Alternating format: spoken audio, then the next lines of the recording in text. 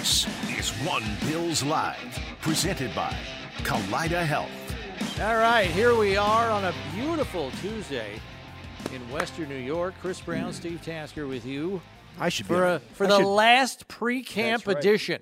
I should be on a golf course day before training camp starts. Of One Bills it's Live. Beautiful out, and here we sit. It is lovely. It's beautiful out. It's prime time here in Western New York, which makes attending training camp all the more enjoyable. You know, we'll get into our topic of discussion here, which is training camp related in just a little bit. But Steve and I were talking about this before we came on the show. Best part about training camp for us, get to wear shorts to work. Yeah. That's pretty good. Get to dress like normal human beings. Yeah, nice little great. perk. Great perk. And, you know, it's fun, too, because there's something going on besides us, you know. We've been the only light on in this building for like a month. And now finally yesterday and today and now tomorrow, of course, the lights come back on. People start showing up. It's awesome. You know, we got a sneak peek. Brownie and I got a sneak peek of the Embedded episode that's coming out tonight. We got to watch that today. Really, it's good. I got to say, it's good. Those guys do a great job putting that together. It's fun. You get a chance to see Dalton Kincaid and Dawson Knox hanging out, Josh and all his off-season antics. A lot of fun. So there's a lot of – finally, it's not just you and me here, keeping the pipes from freezing and all of that stuff in the off-season. Everybody shows up, and now there's a lot going on. It's going to be fun tomorrow. I can't wait. Yeah, the first practice is scheduled for 9:45. Coach McDermott will address the media about an hour prior to that to kick off training camp. And, if you've been cruising around social media, you could see our fine folks on the social media end of things with the Buffalo Bills. They're there already filming the walk-ups and check-ins of all the players reporting to camp today. They'll have their physicals. There'll presumably be a conditioning test. Which brings me to this other subject, Steve. As a former professional athlete, what was the worst conditioning test that you can remember that you just dreaded, even though you knew you were in shape, you didn't look forward to it? Well, there was – I shouldn't say that. There was a little anxiety about nothing it. in the pros. Nothing in the pros. No, because I was always one of those guys that hung. We moved above. I'm a lifer here, So we got picked up off waivers in November of '86. I haven't left yet, right? I'm still here. So we lived here in the off season. So I would do all that testing in the lead up to camp, so I'd get it out of the way. So because when they had 90 guys show up, there's all that stuff. So you could do it here before you reported to camp? Yeah, we'd do it we would do it yesterday and today, or maybe last Thursday or Friday. Okay. Leading in. So was there ever a test that you had to get ready for that you're like, oh man, I know I'm in shape and I can, do this? It was different. But is there It was different because they didn't say, okay, like in college, like what I'm talking about is in college. In college, they say, okay, you got to run this in this time, or you're going to, suffer the consequences, whatever those things might be. Here, you show up and say, okay, here's the bench, here's this much weight. How many times can you do it? Let's see it. And then they measure you against yourself here at the pro level. Gotcha. They don't have this from the threshold previous year. All the wide receivers must run this time and this distance, or otherwise you're not an NFL quality athlete. It's none of that going on. It's like, okay, what's your best time? What's your best weight? Lift, stretch, run, jump, whatever testing they have. Where you at? How you doing? And that's it. You got to be your best. Is the attitude here now? There's no threshold or minimum that you got to meet. Usually. Did you ever have to do the Cooper run? I don't know what that is. So I guess not. Yeah. That was the one that I dreaded. I had to do it all through high school. And then after I finished high school, and this is for soccer, after I finished high school, I go to college. I'm like, oh, man, I wonder what the training is going to be. What does my college coach have us do? The Cooper run. What's a Cooper run? So it's a run. It's a distance run that determines your level of fitness, particularly for soccer. It's 2 miles in under 12 minutes. Oh, yeah. Yeah. No. So if you I couldn't I couldn't have done that. I couldn't have done that as an I used to have a lot of anxiety about that. Now, I always hit the time. Right. But you got to push yourself to hit the yeah. time. Now, kidding if me? you're a cross-country runner or you're a That's track nothing. guy, Yeah, it's not a big deal. But you But carry for weight. other athletes, that have cardiovascular demands put on them, football is obviously different from some of the other sports because it's high intensity for short periods of time. There are rarely NFL plays that go more than 7 seconds in length, but it's at 100 miles per hour every single time. That's where the tests for like 65 times. You bring that up. The one test I do remember was like that. It was on a treadmill. Okay. At I think a certain an incline, and it was like 18 or 20 miles an hour. It was a flat and you had out to sprint. sustain it for as long as you could, as long as you could. That's it. Okay. Go into failure. Yeah. Finger quotes, failure. Right. So, you hop on and go. And, dude, that was a crusher. Yeah. I mean, and liability-wise, Rusty Jones, who was the strength conditioning coach, he goes, I got to tell you, he goes, this is dangerous. He goes, you could face plant on the treadmill. Yes, you could do that, or you can have a cardiac event too. Oh. So just in case, it's dangerous, but this is what we want you to try. So it's like, yeah, okay. And what do we know? That's the trainer disclaimer. In our mentality, it was like, watch me. I'm bulletproof. Watch this. Yeah. So, that was, and so I think I did 90, 95 seconds like that. Wow. And that's going, man. Dude, I wasn't right for hours after I finished. For 90 seconds. Can't catch your breath for like 5-10 minutes. I wasn't right for a long time after that test. Yeah. I was, and I don't mean just like not feeling it. Like I mean, dizzy, I was lightheaded. Like when I come out of this, Rusty, I'm going to strangle you. Kind of thing. When I am fit to do so. When I am recovered. When I feel better. When I feel good enough. Recovered, we are going to trade places. Yeah. But choke you out. I hate you. Yeah. But that's the only one I ever remember. Yeah. In college, we had to run a mile in 6 minutes or something as receivers. We and had everything. to do 2 and under 6. Listen, I couldn't. And that was the thing. I couldn't run another step. You had to develop a strategy for that too, because even if you were in shape, you have to time the laps out properly to leave yourself enough cushion, knowing you're going to be more tired on lap 7 you got to than you are on lap 1 or 2. You got to run that first quarter in 60. 5.5. Yeah, right. You got to run that first mile in 5.5. You got to leave yourself some cushion. Yeah. Because the second mile is not going to be as fast. It's just not. Right. I don't care what kind of shape you're in. Yeah, it's crazy. I used to I'd be awake at night thinking about that. You're younger. Thing. I hated that.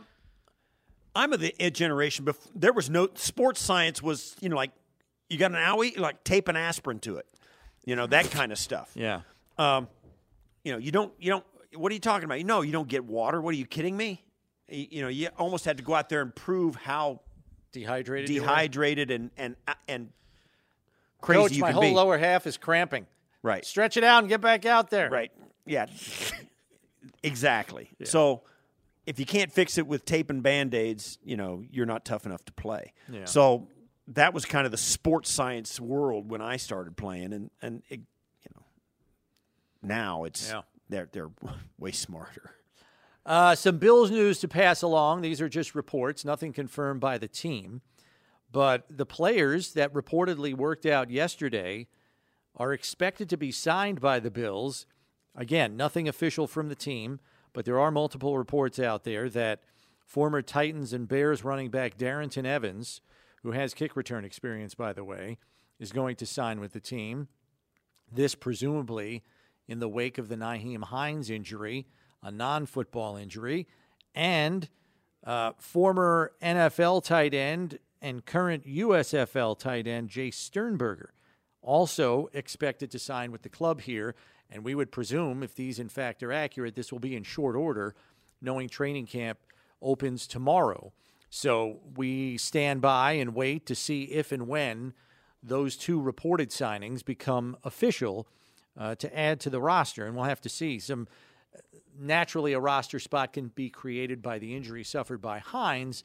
How is the other spot opened up if, in fact, both of these players sign with the club here in the coming hours today, we would think. It's so hard to keep up with who's in, who's out, because at this time of training camp, a lot of coaches, most of them know exactly what they're looking at when they see these rosters. Mm-hmm. They get their guys out there, they start running them through drills, and and every night the coaching staff gets together and has a no-holds-barred, very frank conversation about where these guys are and if they're going to be able to do it. And a coach, and they'll go down every guy in their position group and say, and they'll get to the bottom of the roster, and they'll say, yeah, he is not going to make it. He is just not fast enough. He's not good enough. He doesn't have the work, whatever that is. He doesn't have the work ethic. He's been lazy. I got to keep after him all the time. And those guys the next day are gone, and there's another guy in their place. Period. That's the way it works, and it happens fast in training camp. I mean, you've seen it. I mean, we've got these roster cards, and you can't keep them up to date day to day. You can't keep them up to date. So these guys coming in today, a roster spot is a fluid proposition on any given day, particularly a day or two, 48 hours before training camp starts. Yeah. So just for those that didn't watch the USFL season this past spring, Sternberger was a productive player. I think it was an 8-game season, if I remember right. And Sternberger had 7 touchdowns, which led the league, and also had 517 receiving yards, which was 4th in the league. So that likely opened up eyeballs here at One Bills Drive to at least give him a look-see, and he's earned his way into a training camp on a pretty prominent club here in Buffalo, if, in fact, that signing goes through. So, and if that signing goes through as well, Steve, I know we touched on this briefly yesterday, but the tight end position, if in fact we are going to see more 2 tight end sets from this club by virtue of Dawson Knox and top pick Dalton Kincaid being on the roster, the total number at that position would presumably be larger when they put the 53-man roster together just by virtue of needing a backup for each of those 2 guys. Otherwise, you got to dramatically change your offense if you don't have proper backups who you feel can fill the role. Right. They got 5 on the roster now. That gives them 6 if Sternberger does sign, if he does sign. Unless they have to lop one off to add him. Yeah. It might not be at the tight end position. It could be somewhere else. Yeah. That's 6 guys for what?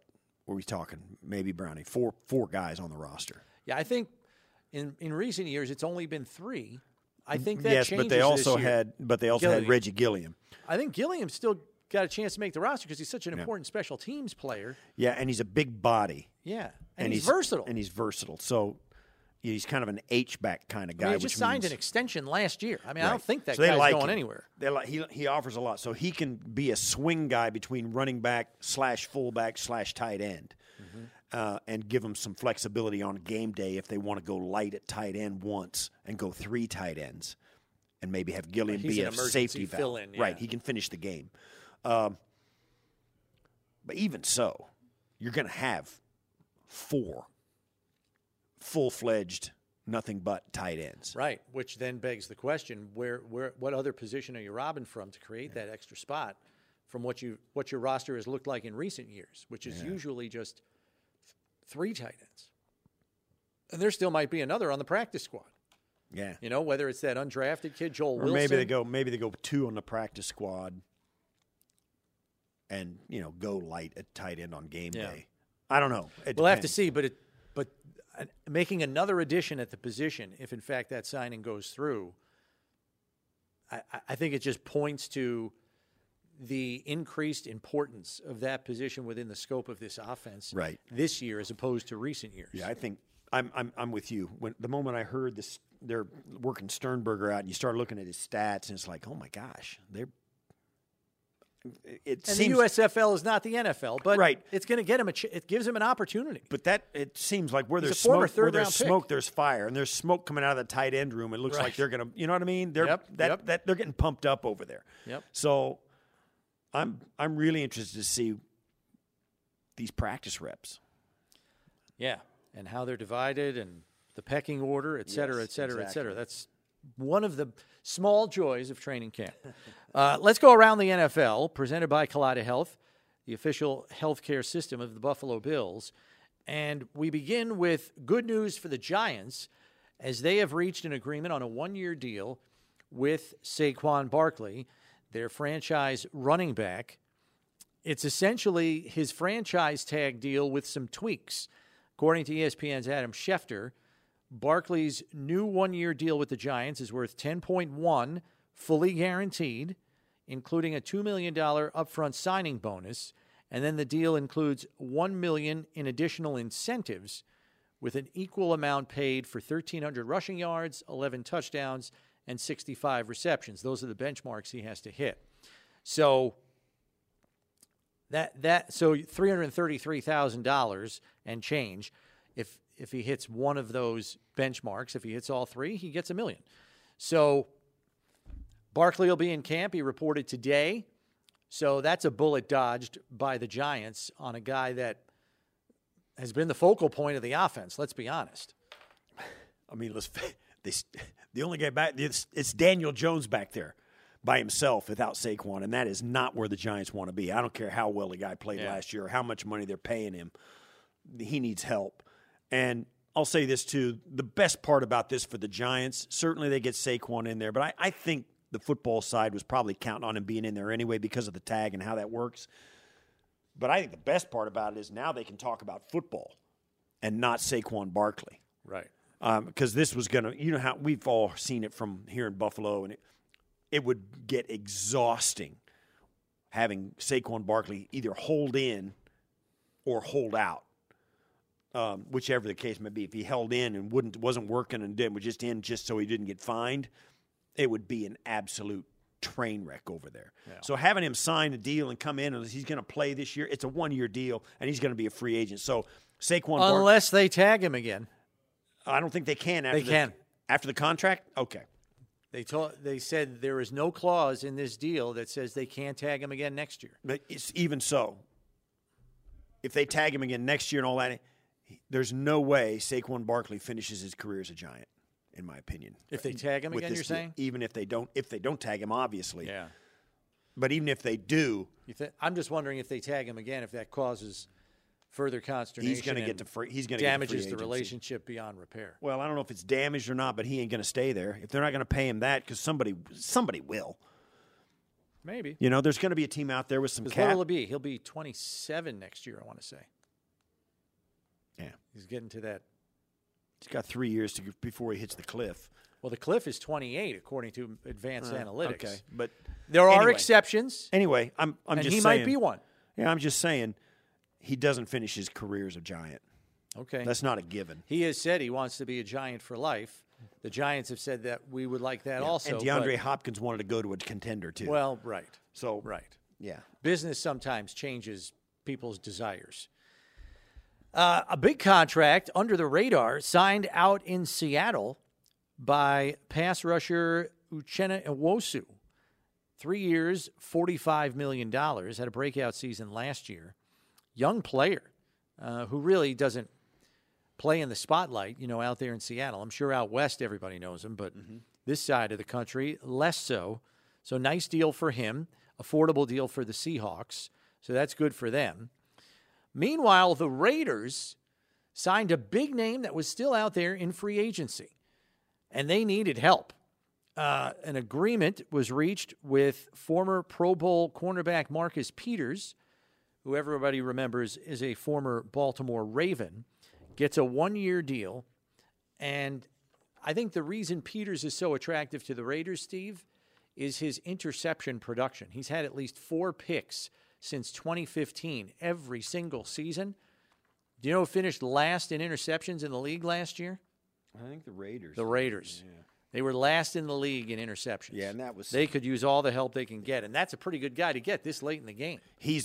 He was as impressive an athlete as you're ever going to come across in his prime, and he's certainly got some stuff in the tank, particularly now when he's got a neck deep in experience as well as what he's got left physically in the tank. So yeah, it's a good get for them, I think, at this point. I mean, remember a month ago we're looking at all the names that were still floating out there in free agency? Right. There were some sizable names out there. It was like, wow. That's a good get, in late July. I think you have there is a little bit of this, have and have nots. The guys that are, that are hitting the home runs are hitting their career and their contract situation just at the right time. Yeah. A little bit of it's all leverage. And a lot of it's timing, too. Like, have the big season in the last year of your deal. Don't get injured, in the last year of your deal. That, circumstance and timing. Exactly. Circumstance and timing. And the players have, in some cases, the players have a lot of leverage. In other cases, they do not. Saquon Barkley, the running backs, Jonathan Taylor, those guys don't have any leverage. We've talked about it at length. I think it's one of the major stories of this offseason around the NFL is the fact that everybody's looking down their noses at running backs like they're a dime a dozen because they kind of are. And the difference between elite guys like Saquon Barkley and Jonathan Taylor and the rest is not significant enough to warrant them getting a off-the-charts contract. The other interesting development we've seen has happened again. We'll talk about the previous example, but Buccaneers linebacker Devin White, who requested a trade this offseason while hoping for a contract extension that did not come together, is reporting to training camp today with the rest of his teammates. There was another player, veteran player, proven player, Budda Baker of the Cardinals. He asked for a trade. That didn't happen. And then he comes back to reports to camp with his tail between his legs. I don't know if there are enough examples now, but I got to believe when you see players the caliber of a Devin White and a Budda Baker unsuccessfully negotiate their way out of where they're currently employed by asking for a trade and nothing happening, it makes you think, is that even a card to play anymore in the NFL? Well, if you're a quarterback, I think you can play that card, but because there's always demand for, and you're worth your salt. Sure. There's always demand for quarterbacks, but man, I don't know if some of these other guys are not finding their way out of a situation they don't want to be a part of, and they end up having to stay where they are. Right, and I think some of it is in the past you see guys ask for trades. In the past there have been guys who have evolved into a place in the franchise where they can make a big stink during the season and cause problems for the whole and now teams their cultures and things like the Bills here, they're set up to handle guys like that. So you can't leverage your way out just because you want to go. They say, well, we only want guys that really want to play here. We only want guys that want to play in Buffalo. Or we only want guys who want to play in Houston. Or we only want guys who want to be here with the Bears, in Chicago. And name your team. We only want guys like that. Now it's falling more and more on these coaching staffs. Say, listen, you got a guy here who's unhappy. You got to get your arms around him and see if you can't get him to buy in. That's your job. And coaches are taking it upon themselves to do that and to make these guys work and be a productive part of it. Doesn't mean a guy can't be a big enough donkey that they really finally do have to get rid of him. But it's harder now. It's harder. And, and the Bills are a perfect example. This Steph Diggs thing that we would all, not us, but the media at large would love to blow that up and have this one guy blow the entire thing up. It's just not going to happen. This is not going to happen. I mean, Sean McDermott and Steph Diggs and Josh Allen, Brandon, those guys are in lockstep. And the culture just allows you to absorb that and handle it when it comes up, not bail on it, So it's hard for these guys to squeak loud enough or be so discontented that they force their way out. Because when push comes to shove, they're still making good money, most of them. Right. And there's worse situations you could be in. That's right. And they're saying, listen, and plus, what are we going to do? We can't cut you. We're not cutting you.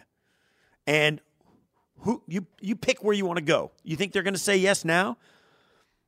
Nobody's got cap space, and nobody's going to give us we're not going to take a sixth for you. You know what I mean? Right. So they got to find a trade partner. So they'll if they try and work with them, and then the player sees that the interest just isn't there, it's like, you know what, maybe I'm not that unhappy here, kind of thing. So it runs the spectrum from all of that, from the guy is a complete donkey and they do get rid of him, to no, we're going to make it work here and you're going to like it here and let's go. And it goes. And there's everything in between of that, and every guy's different. But for the most part, these coaching staffs and organizations are learning how to deal with this stuff in a way through the agent, through conversation, and just sitting down talking the guy through it to get him back on your side. And it works really well. Yeah. There is kicker news in the league as well. The Washington Commanders signed veteran kicker Michael Badgley after he was a surprise cut by the Detroit Lions, where he was 20 of 24 on field goal attempts last season. He worked out for Washington and is expected to become competition for veteran Joey Sly, who's been the kicker for the Commanders the last few years. So even though Badgley has a team again, he's got a competition on his hands. And so I tried to remember. I said, who the heck does Detroit have kicking for them? It's Riley Patterson, who was on their roster in 2021 and then kicked for Jacksonville last year and killed it. He was 30 of 35 last season, including, let me see here, he was 12 for 16 from 40 yards plus, which is pretty good. So they're going with a young kid at the position. And, okay, like, I know it's not giant news, but, you know, we've heard of Michael Badgley. He's like a veteran kicker in the league. He's been pretty consistent player. And clearly Detroit's going upside with the young kid. Well, yeah, you don't do that on a whim. So certainly the kid's been kicking well so far, right? They're not going to make this move right before bigger training leg. camp. He's bigger leg, yeah, all that stuff. Kickoffs probably have a little workout for it, and he's probably got the special teams coordinator of Detroit in his pocket too, probably saying, you know what, the kid's pretty good. Let's give him a shot at it. I feel good about it. He's got the right, everything. Checks all the boxes so far. There's no reason to think when he gets in a real game, a live game, that he's not going to do it. So let's go cheaper and bigger upside. That's right. That's it. That's the other thing to think about, the rookie contract. You're 100% right on that. Finally, last bit of news, Cowboys six-time All-Pro guard and team captain Zach Martin, who has been unhappy about the team's lack of interest in restructuring his contract, has not reported for training camp. That being reported by Adam Schefter. So we'll see where that goes. It's tough, man.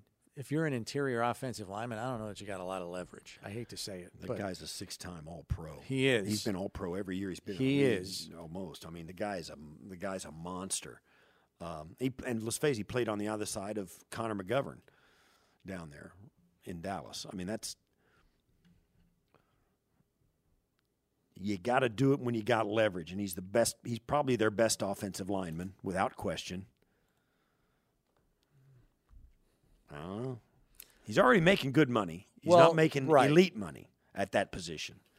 So he's making like $14 million. Something like that. He's making $13 million, and the top end is $20. So he's down a bit.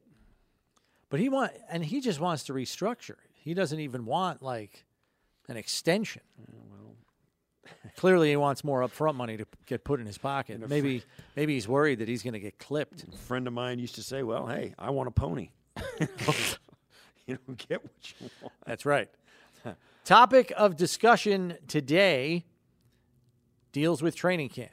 As a Bills fan, what's your favorite part about attending training camp? Or do you have a training camp memory for us that still sticks in your head and makes you crack a smile? You know, maybe it's something that made you laugh. Maybe it was an unusual circumstance that you witnessed at training camp. Or maybe it was, something you never thought would happen, and then it did at training camp. Because this is really the most extensive period of time where fans can be up close and personal with players. Because obviously they don't attend practice during the season. And even if you get in the stadium early on a game day to try to get down by the rail in an effort to get a player's attention and maybe get an autograph or something, even that is somewhat unlikely to materialize for you. So you let us know at 803-0550, 1-888-550-2550. As a Bills fan, what is your favorite part about attending training camp. We will take a break here, but we've got your phone calls coming up next here on One Bills Live, presented by Kaleida Health. It's Buffalo Bills Radio.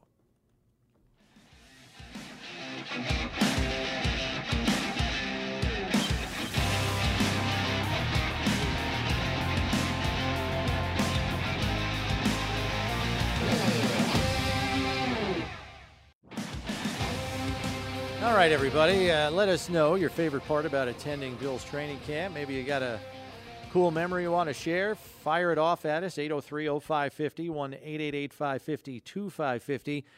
Something crazy you saw at training camp would also apply here.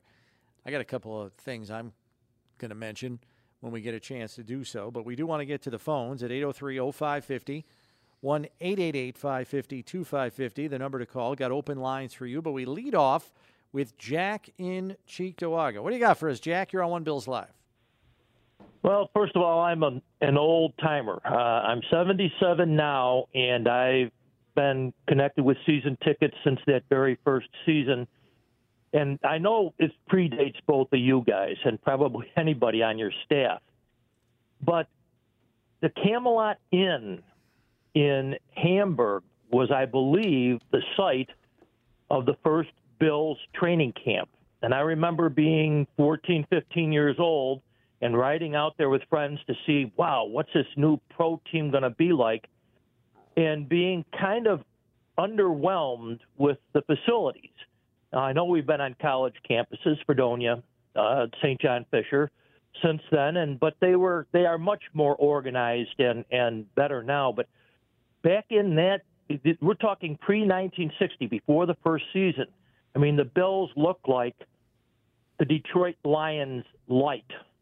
They had the Carolina blue type jerseys and silver helmets, and the Camelot Inn was not the most impressive facility. And I just think we all left with the impression of, boy, what are we going to get in this first season, given the rather humble beginnings in that first training camp?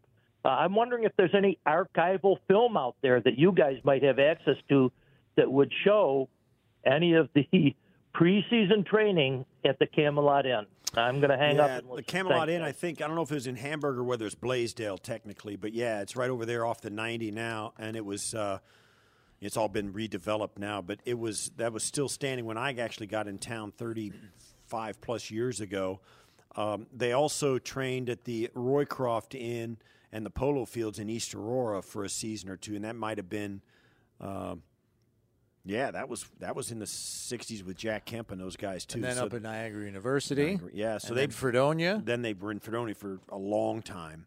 There's a lot of people who remember that. I know there's locals over in EA that still talk about going down, and they're like you. They're in their mid to late 70s talking about going down and like Jack Kemp and Cookie Gilchrist and those guys hopping onto a bus and getting shuttled out to the edge of town for practice. So, it was very different.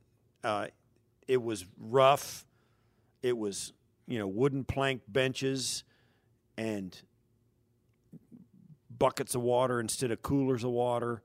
It was pretty primitive by today's standards, but certainly it was a chance to be way more up close and personal with those guys than anything you'll find today, even if you can manage to get tickets to a Bills practice, and as highly in demand as they are. So, yeah, back in the day, I mean, we were standing there practicing 10 or 15 feet from a snow fence. Yeah.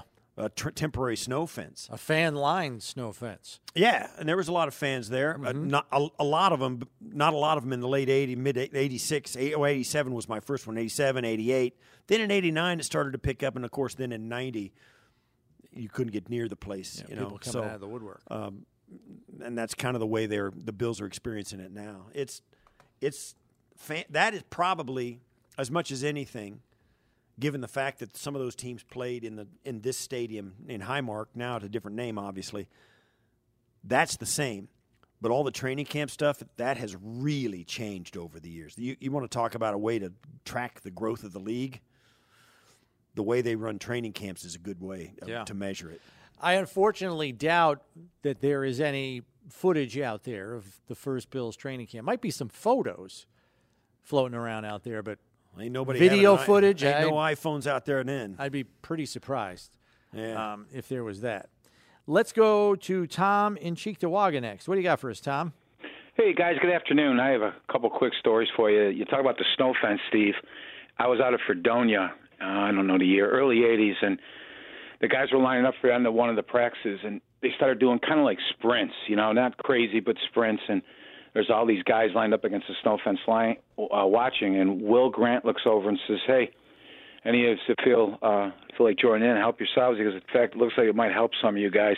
I thought that was kind of funny, Yeah. And then it's stupid but funny. And then down at St. John Fisher, I went with the high school coaches, and we could be like closer to the action. And I took a football with me, the kid and me, to maybe get a couple autographs. And I'm not going to bother people during practice, but Mr. Wilson came out, and he was standing kind of next to me, and Dick Beyer was a high school football coach. He was also like a wrestler from the old days, sure. the Mass Destroyer or something. He's going up and down the sidelines, and he's introducing himself to everybody. And God rest his soul, kind of annoying, And he's telling everybody this and that. And he comes to me and goes, hey, you know who I am? And I said, yeah, I wouldn't recognize you without your mask or something stupid. And Ralph got a big charge out of that, and he actually said, hey, you want me to sign that football? I said, yeah. I think he was annoying Ralph as much as he was annoying me. That's a stupid story, but Dick the Destroyer, and God rest his soul. Yeah. Those are my two stories from the day. I appreciate it. I've got a laugh. You laugh at this. When I retired, there's the Elio DiPaolo's Ringside Restaurant and Lounge over there. They threw a retirement party, a little private retirement party for me, and a couple of guys roasted me. Dick the Destroyer was there and gave I got a Bison's jersey, got a Sabres jersey. All that stuff is cool. Dick the Destroyer gave me a mask. No way. Yeah, and signed it for me. I've got it in my office. I've got a Dick the Destroyer mask in my office. So yeah, that was from way back in the day. All right. Yeah. Look at that. A story bringing out another story. There you go. Let's go to Jeff in Buffalo next. What you got for us, Jeff? Hey guys, how you doing today? Good. I just wanted to reminisce a little bit about a time where I was actually working in Rochester. Had a chance to take the afternoon off, invited my girlfriend and her son into town so that we could attend training camp. Went down there, was able to see a lot of the great old-timers, enjoy the atmosphere, see some of the linebackers lying around. The days of Takeo Spikes, London Fletcher, the great defensive backs of Terrence McGee. And I'm not sure if this was the same season or not, but it was a time where when Drew Bledsoe was in town. And obviously at the time, one of the best quarterbacks in the league, maybe in his older seasons. But everyone was coming off field. We were able to sneak in, get some autographs. I happened to notice the quarterbacks, especially Drew, being interviewed by the media. And so I looked and I said, hey, step over here for a second and wait.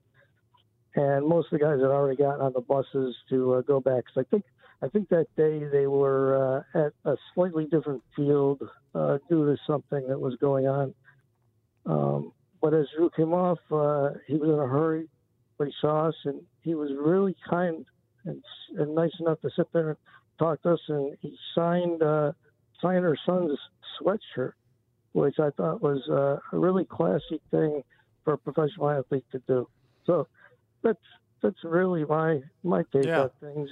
I was an athlete myself, as you guys were, obviously not to the abilities or level that you achieved, but you always want to be that guy, when you get there. So it made me really happy to see that happen. Yeah. And, thanks, Jeff. Nice call.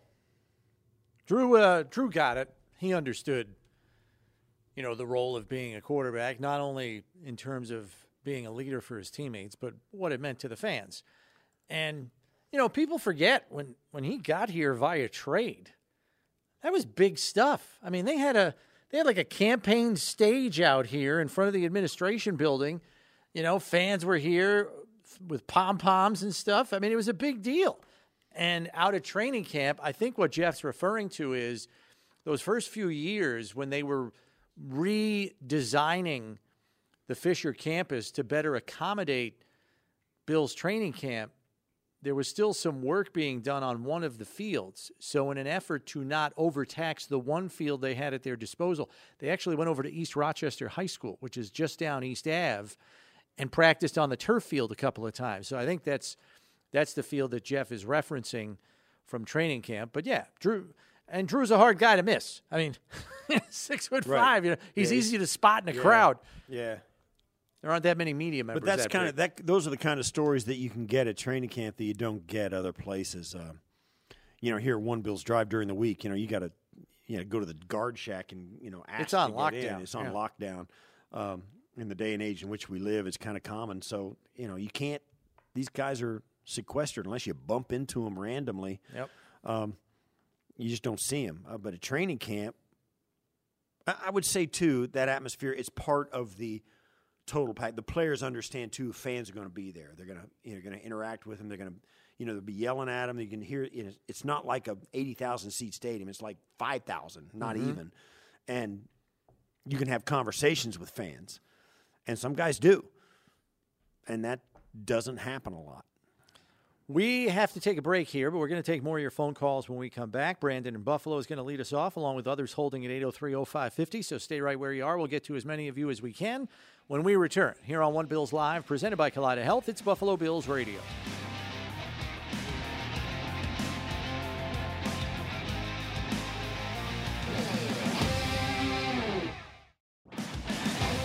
Going to go right back to the phones here as we are checking in with you, asking what's your favorite part about attending Bills training camp. We've had some good memories shared thus far. Let's go to Brandon in Buffalo for another. What do you got for us, Brandon? Hey, how we doing, guys? Good. Happy camp day. Yeah, to you as well. So this story is hitting me extra special today because it was about my dad, but it was also about camp, and I recently lost my dad a couple months ago. So I was thinking about this today, actually, all day today. But I remember, I believe it was Doug Flutie's second year, and they had a workout at the stadium, or maybe they had a couple camp days at the stadium. I don't remember, but I remember, we had tickets or something to go to the workout at the stadium. And Doug was off by himself, and I was really excited to see Doug. I was like, oh, man, Doug Flutie. And he was walking by me, and I was like, Mr. Flutie, can you come sign my jersey? And he, looks, and he was just putting his hat on, and he walks over, and he goes, you want me to sign your jersey? I said, yes, please. And he goes, all right. And he was trying to get over the wall, but he couldn't get it because he was short. So security had to boost him up, and he hopped over and he got into the seats, and he goes, all right, man, let me sign this jersey.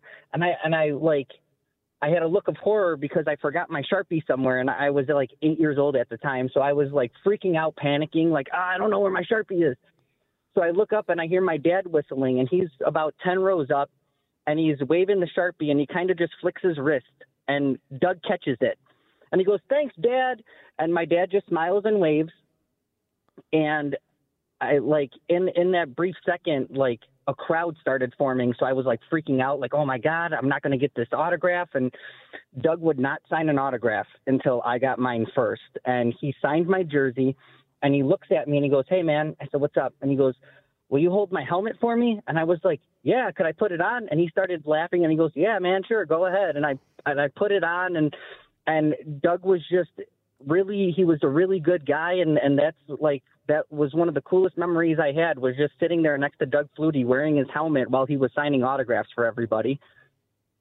Hold my helmet. That's a good call, Brandon. Yeah, nice. And yeah, a lot of people for have your loss too. And I'm sorry, about your father, because I know that kind of stuff,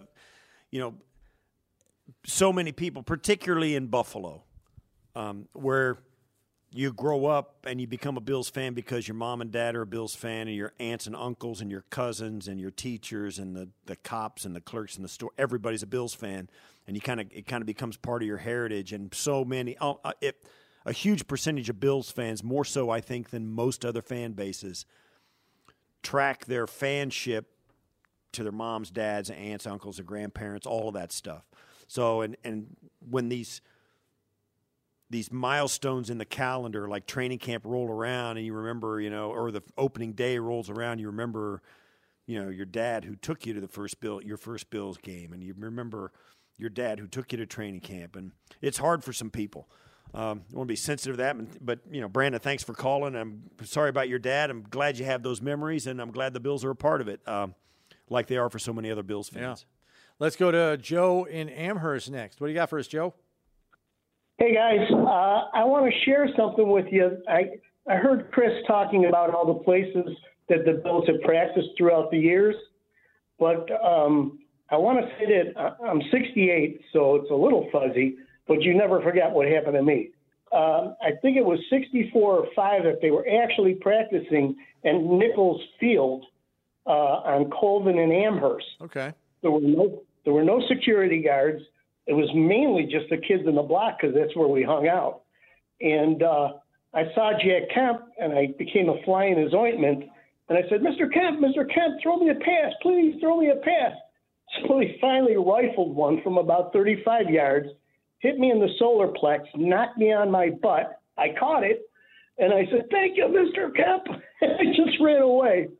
Then about a half hour later, I'm standing there, I'm bugging Ernie Warlick. And he comes over, and he picks me up like a football because I'm not a big guy now, so I was real small back then. And he ran me around the perimeter of the Nichols Field. It's things like that you'll never forget. So hold on a second, Joe. You catch the pass. It knocks you on your butt. Did you run off with the ball?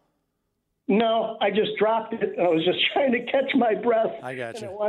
I wanted him to know that I wasn't hurt. All that's right. good. That's pretty good. And that, that's with some of the old guys, too. Yeah, Jack Kemp and Ernie Warlick are, Bills that have a lot of lore about them. Yeah, AFL champions. Yeah. So, yeah, that's a cool story. I like that one a lot. We have to step aside here, though, because when we come back, we're going to be joined by ESPN NFL reporter Jeremy Fowler. He's been busy this month. He was doing his top 10 lists by position after consulting with a host of NFL executives and personnel people around the league. Some Bills made some of those lists. We'll go over those lists with Jeremy, along with any news of the day that he's got his ear to the ground on next here on One Bills Live.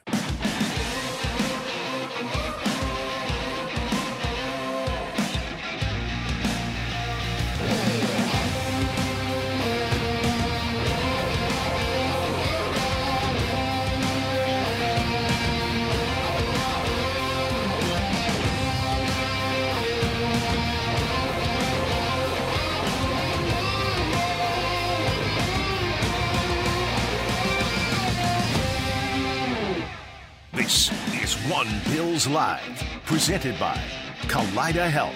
All right, hour number 2 here on a Tuesday, training camp eve for the Buffalo Bills and a bunch of other teams around the league. And a guy who will have his ear to the ground on just about all of it joins us now, ESPN senior national NFL reporter Jeremy Fowler joining us. Jeremy, good to have you back on the show. Thanks for giving us some time before your job really gets going into overdrive here for the better part of the next 6 or 7 months.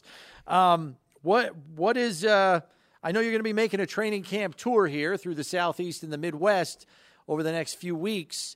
Is there one particular camp that jumps out to you that you're really intrigued to check in on for something that's like a burning question in your head right now that you're looking to get answered to some degree? That's a great question. So I would say, I'm starting in Florida. So I would say Miami and Tampa are both high interest to me because of Miami. They kind of have sneaky big expectations, and can Tua put it all together?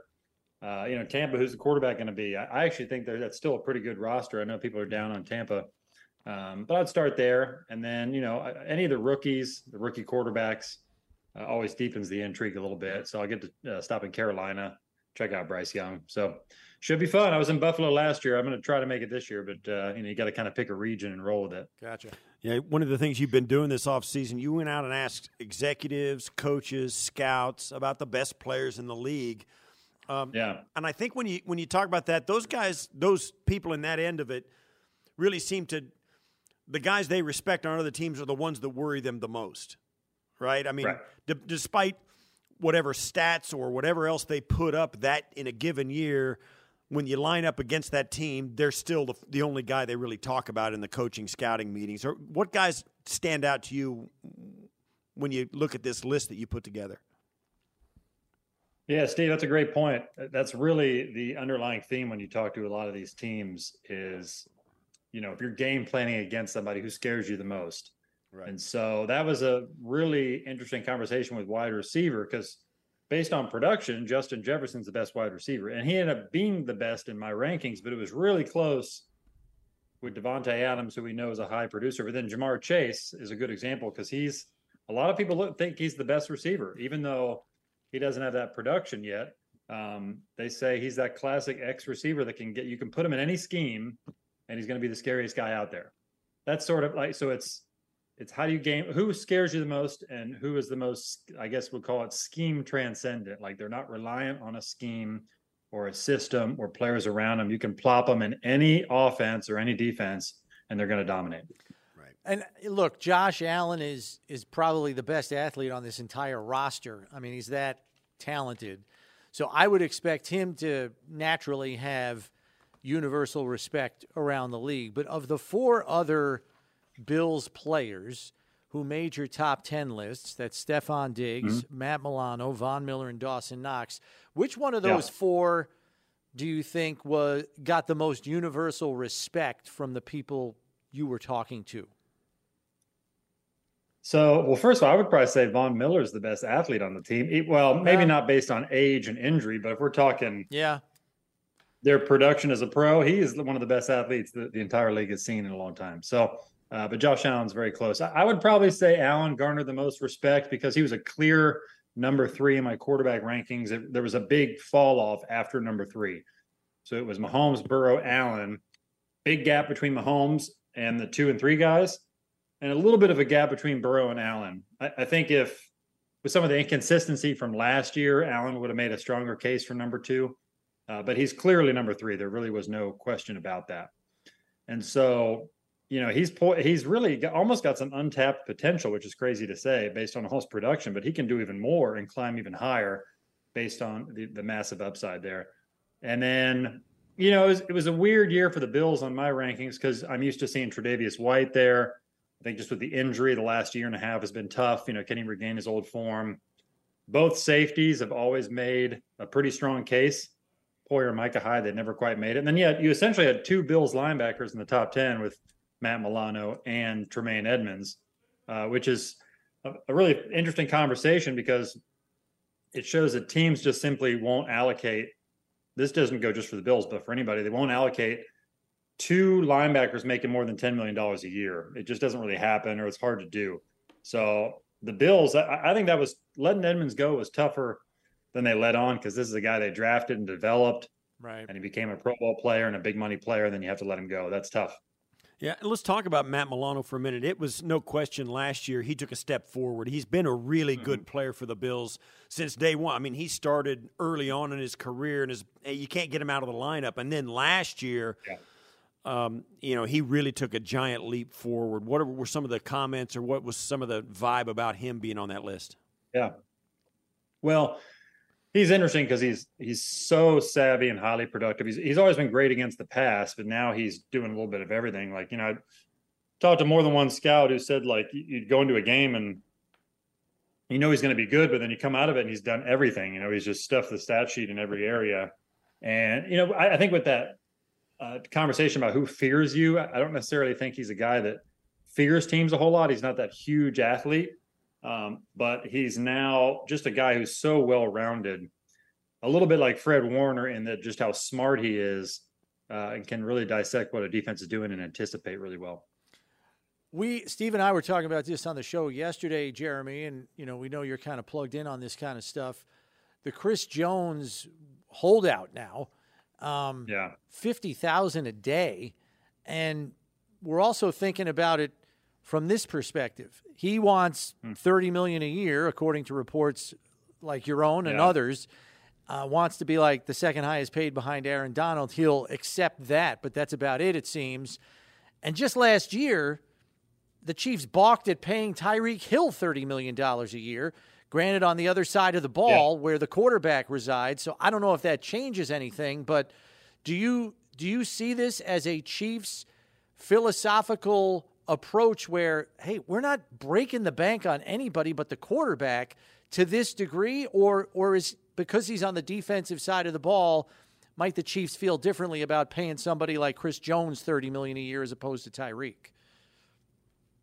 Yeah, we're going to see how far they're willing to go, because I don't know they're ever willing to go to $30 million. But I will say that they've prioritized re-signing him. They planned to do this. They were hopeful to get it done around training camp or a few days after. So when the money and the gap in the money became pretty obvious, now they have some work to do. And I don't know that he needs to match Aaron Donald's number or whatever it is, but I know that he wants to be much closer to the Aaron Donald stratosphere of defensive tackles than the rest of the class, which is not kind of low to mid 20 millions per year.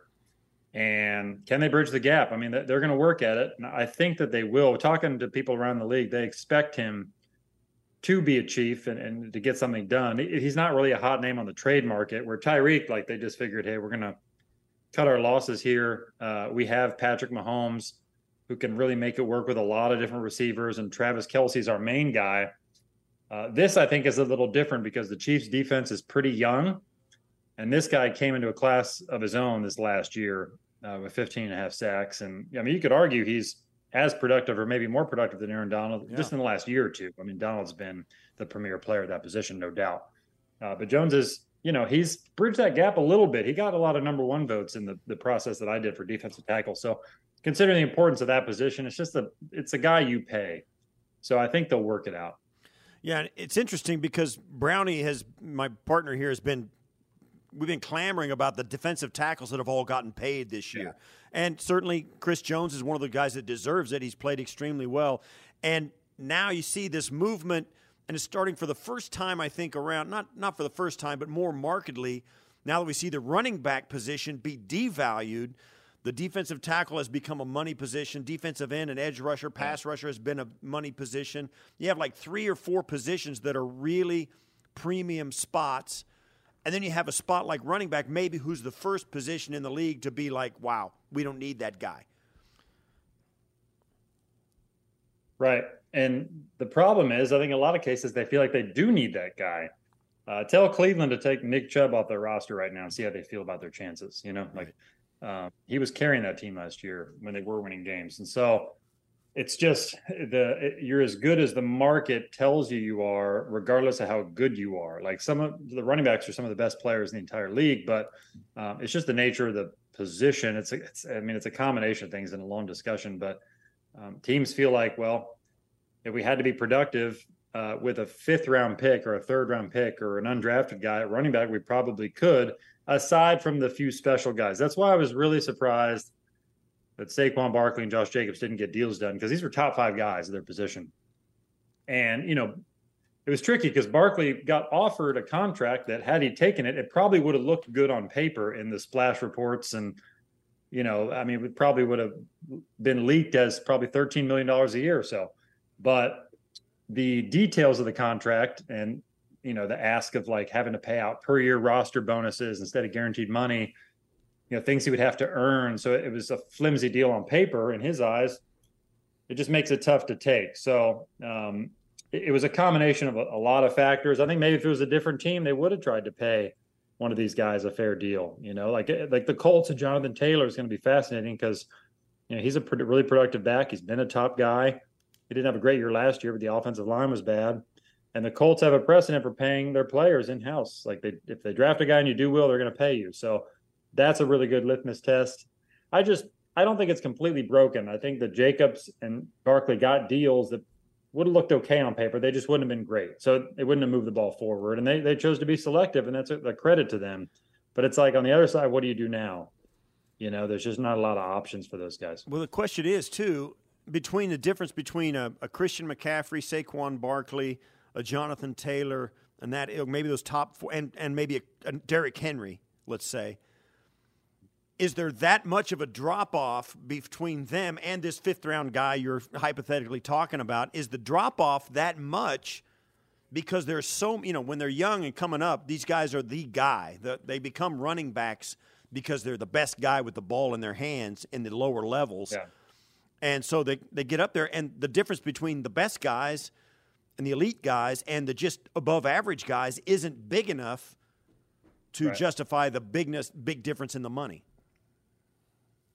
Yeah, that's part of it. I still think there's that small crop of players that are a little different, and Saquon I'd put in that class. And a peak Derrick Henry, maybe not as much now at this age, but certainly in his prime. Nick Chubb right now, Christian McCaffrey. So, I mean, look at what the 49ers gave up for McCaffrey. Gave up a lot of draft capital to get him in, for the right to pay him his salary, which is, $16 million per year on his deal. So it's just, teams saw that as an outlier. They saw that, winning championships behind a mediocre quarterback, but a top 5 pick at running back just doesn't happen very often.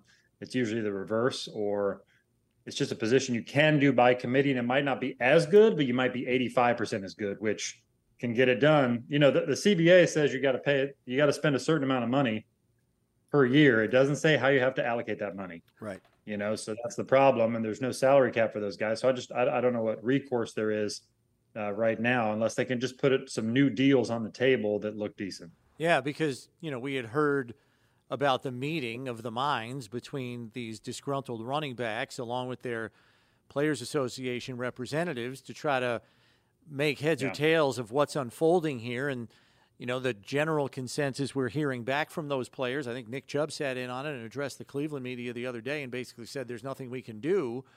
Do you ever envision, and I'm not talking about in a year or two, but maybe way down the line, maybe even in the next CBA, where there can be enough players at a given position, running back, for example, where they push the Players Association to enact kind of like a positionless wage scale and go more on production. We always hear about positionless football. We're getting to positionless football. Look at these guys. They play different positions and everything, more so on the defensive side of the ball, granted. But I don't know how you find a fix for these running backs unless the game dramatically swings back in their favor, and I don't think any of us foresee that. Is there any leg to stand on for the Players Association to help their own players, their own members, to do better?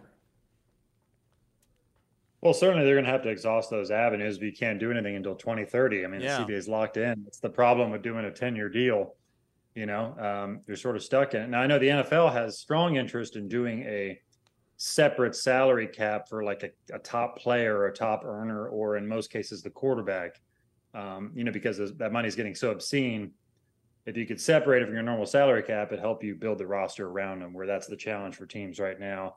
That, to me, is probably a more pressing issue, at least from the league level, than helping the running backs. But certainly they're going to have to come up with a formula, the players' union that is, to try to help those guys. There's money reserved in that performance pool. I know my colleague Dominique Foxworth mentioned that. There's millions of dollars that guys get based on play time on their rookie deals. Maybe you could allocate some of that to incentivize running backs. But it shouldn't have to be that way. You shouldn't have a market go backwards when the cap is going up the way it is. Tight end's been that way for a while. Yeah. George Kittle still has the highest contract at tight ends, I believe, and he did his deal, 3 years ago? So that's another position, and they catch more passes and are probably more valuable than ever. So, for whatever reason, those positions get put in a tough spot, and, they can't really unionize on their own. I don't know how they do that. Maybe they can, but they're going to have to brainstorm and have more Zoom calls probably to figure this out. Well, the problem is, you can get a bunch of elite running backs to band together and say, hey, we're not going to do it. But you're going to have a lot of guys on the street who have played in the NFL who want to get back in or get a job, and who'll say, listen, I'll do it for that kind of money. And if you're going to give the running backs a bigger piece of the pie, which group are you going to take it from to get them to say, yeah, okay, you can have our money? It's just not going to happen. Yeah. It's right. And look at the Bills right now. You got James Cook, right? What is he, a third-round pick, I believe, mid-round pick? Second round pick, yeah. He's second round, that's right. But a day 2 pick, talented guy, he might have a huge year. He might break out and be a superstar. And then you're paying him $800,000 a year, whatever it is, $1 million. It's just that calculation for teams is really enticing, where it's just harder to get that kind of production at edge rusher, with a third or fourth round pick. Yeah, so it's unfortunately the numbers game that occurs. Before we let you go, Jeremy, just wanted to get your take on, the Bills roster as a whole. We know you kind of pour over these as we get close to training camp around the league. And, to no one's surprise, the Bills have been kind of under the radar this offseason. And after all of the Super Bowl favorite touting last year, they probably have no problem with that. And we understand, the Rodgers deal is going to grab all the headlines and people want to anoint them the new favorite in the AFC East, and people are high on the Dolphins, as you mentioned, which is a camp you'll be hitting. But there are a lot of people in Western New York that actually think the Bills roster is better this year, deeper, more talented than it was last year. Where do you come down on that? I could see that argument in some spots. If Dalton Kincaid is as good as I think he's going to be, which, he very well might be a top 10 tight end in the league by the end of the year. I mean, he's really talented. So if he comes out and does what I think he could, then yes, I think on offense, they have a chance to say that. The defense, it's getting a little old in spots. I mean, like I'm not ready to say that about the defense yet, even though they've always been really good. They've been solid. Like with Hyde and Poyer in the back end, they're always going to be disciplined, tough, physical, making plays. But a lot of those guys are getting older. Von Miller coming off the ACL, like it's probably going to take some time. Leonard Floyd's a good ad. So I just, they're going to have to probably play a rookie or somebody young at the linebacker spot. So I need to see a little more. Offensive line, probably need to see a little bit more. I know they have big plans for Spencer Brown. What is he? Is he going to be a guy who can hit his ceiling or not this year? So, and based on what they've added, Damian Harris, 2 tight end sets they can do now. Are they going to keep teams honest, at least with some 12 personnel and some running game and mix it up so Josh Allen doesn't have to run it a gazillion times? What do you think is next? We've seen this trend and we've talked about it. Certainly the Bills have made it clear in their offseason rhetoric and some of that you're always trying to look forward and see where the trends are heading. And certainly we could make a case that the running back, as we've been talking about, have been trending down. The premier positions are getting paid, that kind of. But what about on the field? The Bills look like they're going, 2 tight ends maybe more than they have. They were the least 2 tight end running offense in the league. Now they may not. That may change. Where do you see those trends headed with personnel groupings and that kind of tactical decisions? Yeah, well, it's trendy, right? I mean, the Rams did it a lot when they were winning big. 1 back, 2 tight ends is just kind of what's been trendy the last few years. So I think you'll continue to see that until defenses adjust. I mean, last year teams were forced to run the ball more because teams were staying deep on the pass with 2 safeties. So it's like, so they had to run to just sort of loosen defenses up. Now, will that continue or will that adjust and the passing numbers will go back up? It's just that chess game calls for a lot of different offenses and styles of play. And the Bills have the personnel to do creative things and do that a little differently, So it's just, I think there's a feeling league-wide, though, that a lot's been placed on Josh Allen mentally and physically, and he probably wore down a little bit last year, So is he going to get enough help, and are they going to design the offense to help him and maximize that? Jeremy, thanks for the time. As always, good luck on your training camp tour. We'll be keeping an eye out on ESPN.com and ESPN to see some of your reports through the course of the summer here. Take care. Awesome. Thanks, guys. Appreciate it. All right, that's Jeremy Fowler. Jeremy Fowler, ESPN senior NFL reporter, joining us here. And that's why I always ask, Steve, the national guys, we're so close to it. We suffer from Bills myopia. So I always want to get like a fresher 10,000 feet above the fray kind of take. And I understand, why he said what he said about the Bills roster. It is older in some spots. Yeah, that's valid. There's no denying that. I mean, Von Miller's entering his age 33 season, I think, and Poyer and Hyde are 31 and 32 respectively. And there's a middle linebacker spot that has to be addressed, and it's probably not going to be addressed with a proven player. So I get what he's saying. And look, I think the additions on the offensive line are very encouraging for the Bills, but a reporter like Jeremy Fowler is going to say, well, they got to show me in the games that count come September, October, November, December. So I understand why there's question marks out there for people looking at this from 10,000 feet up. Yeah, and I'll say this too. I mean, he said he wanted to see something from the offensive line. I don't know that the most under the radar signing of the entire offseason has been Connor McGovern. It's the biggest contract the Bills handed out. And I have yet to hear one national guy say, oh, yeah, you know what, they and with Osiris Torrance as well. That has yet to even be a blip on the radar of the media at large, is the investment they did put into the offensive line, along with, David Edwards and Brandon Shell. Man, that's a lot of effort up front that I never even hear mentioned when people are looking at the Bills roster. I get it, too. It's not like, they're signing Von Miller like they did last year. It's a different animal than that. But still, I think sometimes those early signings in free agency sometimes go under the radar. It took months for me to realize Von Miller was number 40. I saw people running around with Miller number 40. I thought it was their own name on the back. I forgot. You forget that the guy Terry Miller? Who's that guy's name must be Mark Miller or something, whatever. I go, oh no, that's Von. We got Von Miller on our team. So I think certainly when you're talking about a guard instead of an edge rusher, that can happen to people. But that is the one area about the Bills offseason that I think has gotten zero attention from the media at large. Yeah, I would tend to agree with that.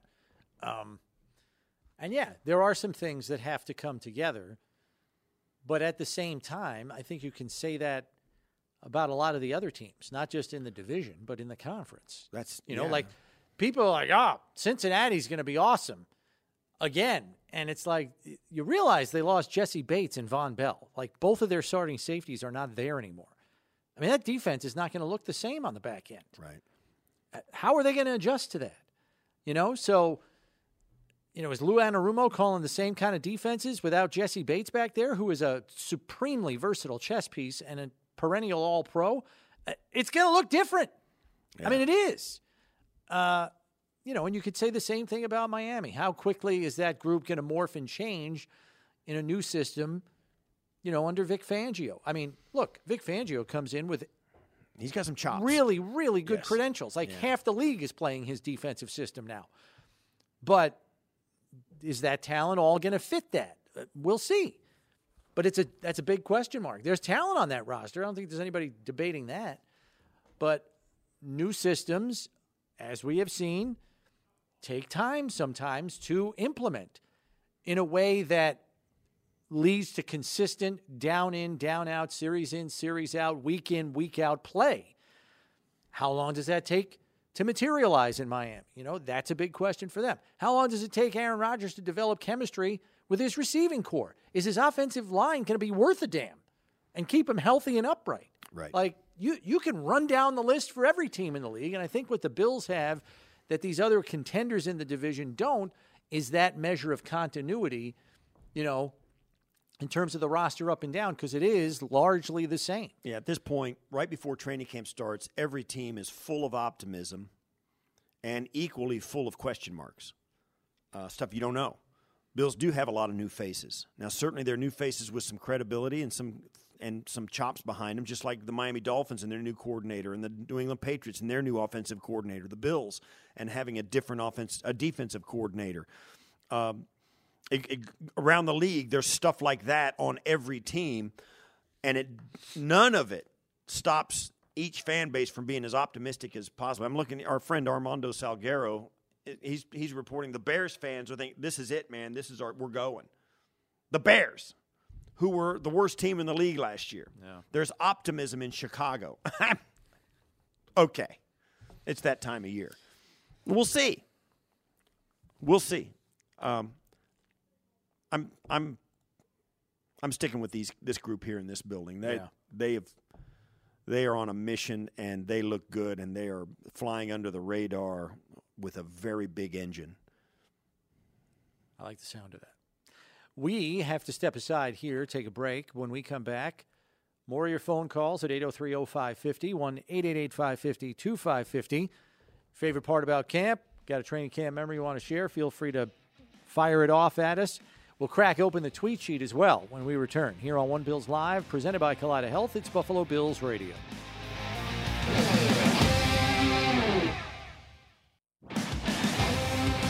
All right, here we are on One Bills Live. Chris Brown, Steve Tasker, talking about best part of training camp for you that you remember. Good memories, interesting memories, crazy circumstances that you may have witnessed out there at training camp. Let's go back to the phones and to Josh in East Aurora. What do you got for us, Josh? Hey, guys. How are you? Good. So, I actually I played football for St. John Fisher College, and I was a starting left tackle. And so the one story that stands out to me is I was in the weight room. Like, there was a little bit of overlap when the Bills and us were working out at the same time. And so there was a little bit of overlap. And so I was in the weight room testing my max bench, squat, and everything like that. And I hear this super loud pounding from the fire exit door. And so it keeps going on 5 minutes. And I eventually, someone is supposed to answer the door. So I eventually do. And it's Richie Incognito at the door. And granted, I'm 6'4". I'm an offensive lineman, or I played offensive lineman in college. So I'm a big dude. And he comes storming through, and I'm so awestruck. And he's just, Lottie flipping dog, glad you took your gosh darn time. And, just with a little more choice words than that. And I don't know, it just stood out to me. It was my first interaction with a Bills player, and I was so, starstruck. It was just a really cool experience, honestly. Yeah, that's always fun. When young football players get a chance to interact with pro players for the first time, there's always this little bit of sizing them up, Mm-hmm. Am I that big? Am I that strong? How good can he be? That kind of thing, and how you kind of assess. And everybody can do this. It's human nature. You assess the gap between where you are in your life and your career as to where that guy is. Particularly if you're a college left tackle looking at Richie Incognito, who's an all-pro guard for the Bills. You're looking at him kind of like going, okay, he's a little bit, what about this? A little taller, maybe, that kind of thing. And then to see Richie was a character. Yeah.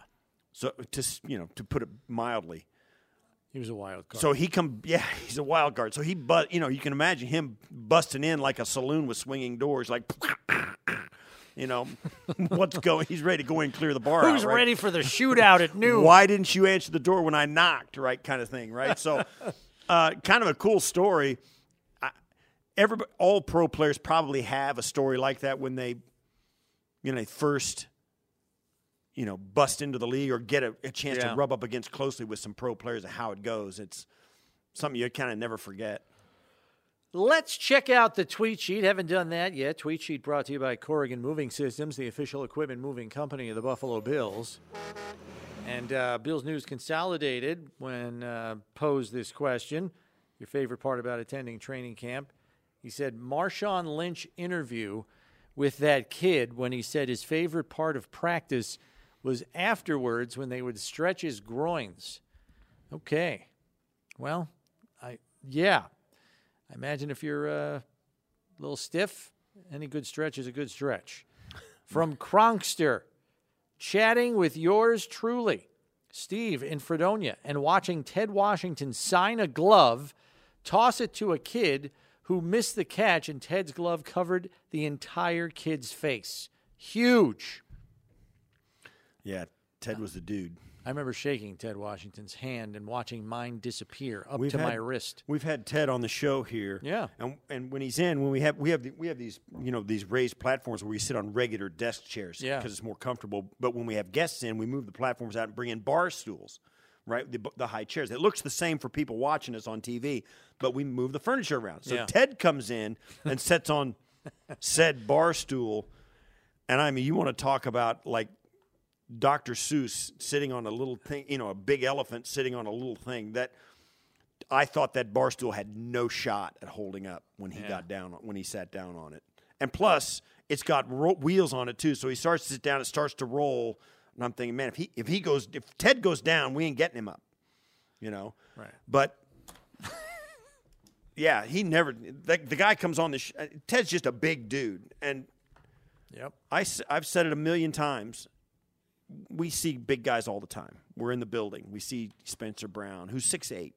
We see Greg Rousseau, 6'7", and we see guys like Jordan Phillips, and we see Daquan Jones. They're big. They're all big dudes. They're all big guys. Connor McGovern, big dude. They're all. In all the years I played, Ted Washington was the only guy I never got used to how big he was. I think it's because it wasn't because he was tall. He was so massive. He's 6'4". Yeah, I know, but he was just so massive. He was massive side to side, and he was massive front to back. Yes, but he was. But his forearms were big. His hands were big. He was block big. He wasn't like a round. He wasn't like an apple sitting on a toothpick. He was big he was a refrigerator big. He was like Volkswagen Beetle big, like big all the way from the top to the bottom. Yeah. He was like a Volkswagen bus. Even his neck was big. Like his ears were big. Like everything. The soles of his feet were big. Yeah. I mean, that he was, and he moves with an ease. Yeah. He does not struggle to walk around. He does not struggle to sit down, stand up, move around. He moves with an ease. There's a fluidity to him that is not befitting of a person his size. The weight was not a thing for him. He was fine. And I remember Rusty Jones, he said, we were talking about guys doing bench press, and Ted's in there doing 450 bench. Literally. and Rusty just goes, well, I just had him do 450. And because if he really wanted to, it was limitless. Whatever he wants to do, he could probably do if he worked at it. There's just no end. There's no top end to how strong he is. Right. And he's a monster. He is absolutely and I've talked to Bruce and Andre and Thurman and James Lofton, other Hall of Fame type guys who are in the Hall of Fame about Ted, because he played for like 17 or 19. He played forever. Almost 20 years. He played almost 20 years. At that position. Yes, at the most brutal position in all of pro sports. He played for 20 years, and not a single time in his career was the defense he played nose tackle for outside the top 5 in run defense. He was just an impossible guy to move. And you think, why doesn't a guy like that get more Hall of Fame consideration? Because he was absolutely dominant. He won a long time. He won a world championship in New England. He went up there late in his career, won a world championship there. He was here and absolutely dominated here. He was a first-round draft pick for the 49ers. He was a great player. And it comes down to this. The reason he doesn't get the consideration that Hall of Fame consideration that we're talking about, which he really should, is because he didn't rush the passer. That's it. It's that statistic for a defensive lineman, no matter what they do, that's the only statistic that will get them noticed by Hall of Fame voters. And I think that's wrong. Ted was an absolutely great and dominant player for his entire 19-year career. Yeah. He was something else. And, I feel bad for him. Not all that bad because the guy, Yeah, but you could not run on this team when move him. You could not run on the Bills when he was there. You could not. You had to run around him. If the ball was snapped, the line of scrimmage never went backwards. And he's two-yapping every snap. They're still playing a 3-4. You could not move him off the line of scrimmage. It was like he's the guy that is the quintessential guy that if you're going to try and move him, you can't do it with a bulldozer. Yeah. He won't move. He's like a tree stump. And so, and to hear the guy say that, taking his glove off, signing it, and throw it in a kid's face, and it covers the whole kid's face, I'm telling you, there ain't no lie. There's a handful, and I got to start thinking about this because I get asked a lot. And there's a short list of players that are unique in my entire career and my experience. Bruce is obviously one of those guys.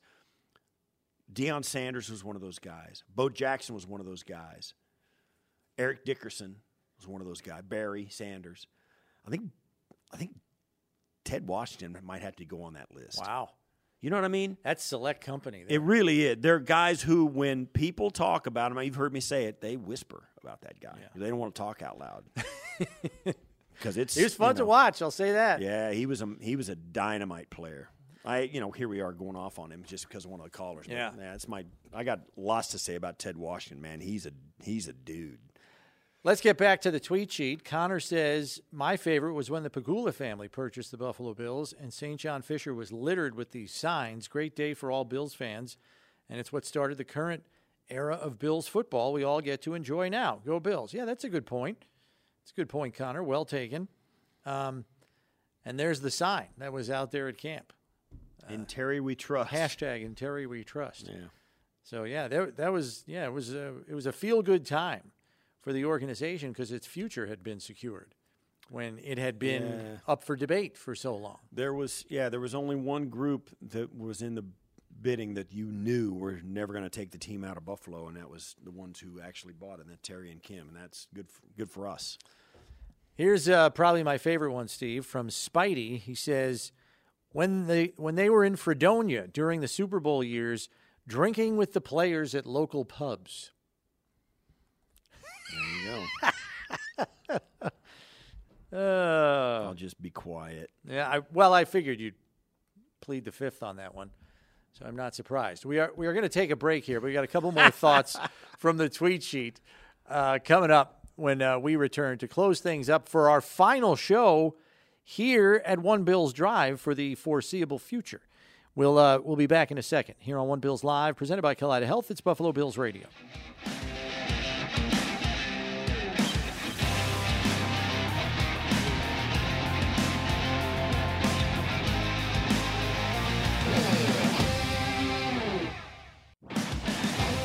All right, one last segment for us here on One Bills Live. Some final thoughts on training camp.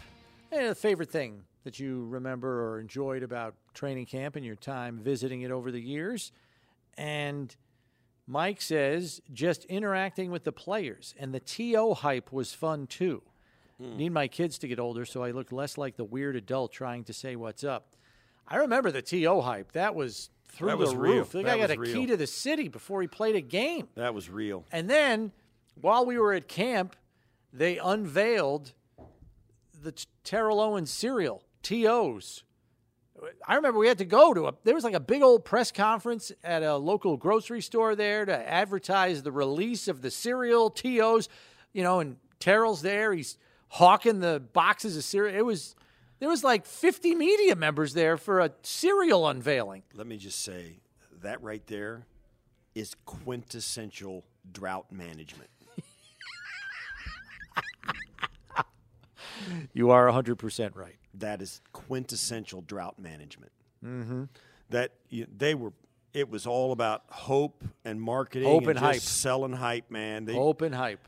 Oh my goodness! Remember the meme is a meme now where it's one of the made-for-television movies where Hitler's in his bunker and he kind of goes off, and they used from the movie, yes, and Terrell Owens, and they said, hey, the Bills just signed Terrell Owens, and Hitler loses his mind because he's a Bills fan. It's a meme now, but they spoofed it. They spoofed it. That's what it was like. It was just that is so in the dark pits of the drought. It's right smack in the middle of it. Oh my gosh, it is irretrievably selling hope and hype.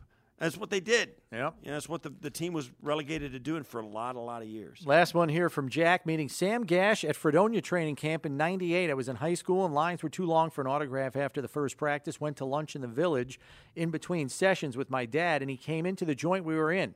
He was very nice, sat and talked with us for more than 10 minutes. Made a fan that day. Sam Gash, great dude. Good dude. Solid person. Dude. Yeah, it was going to be great.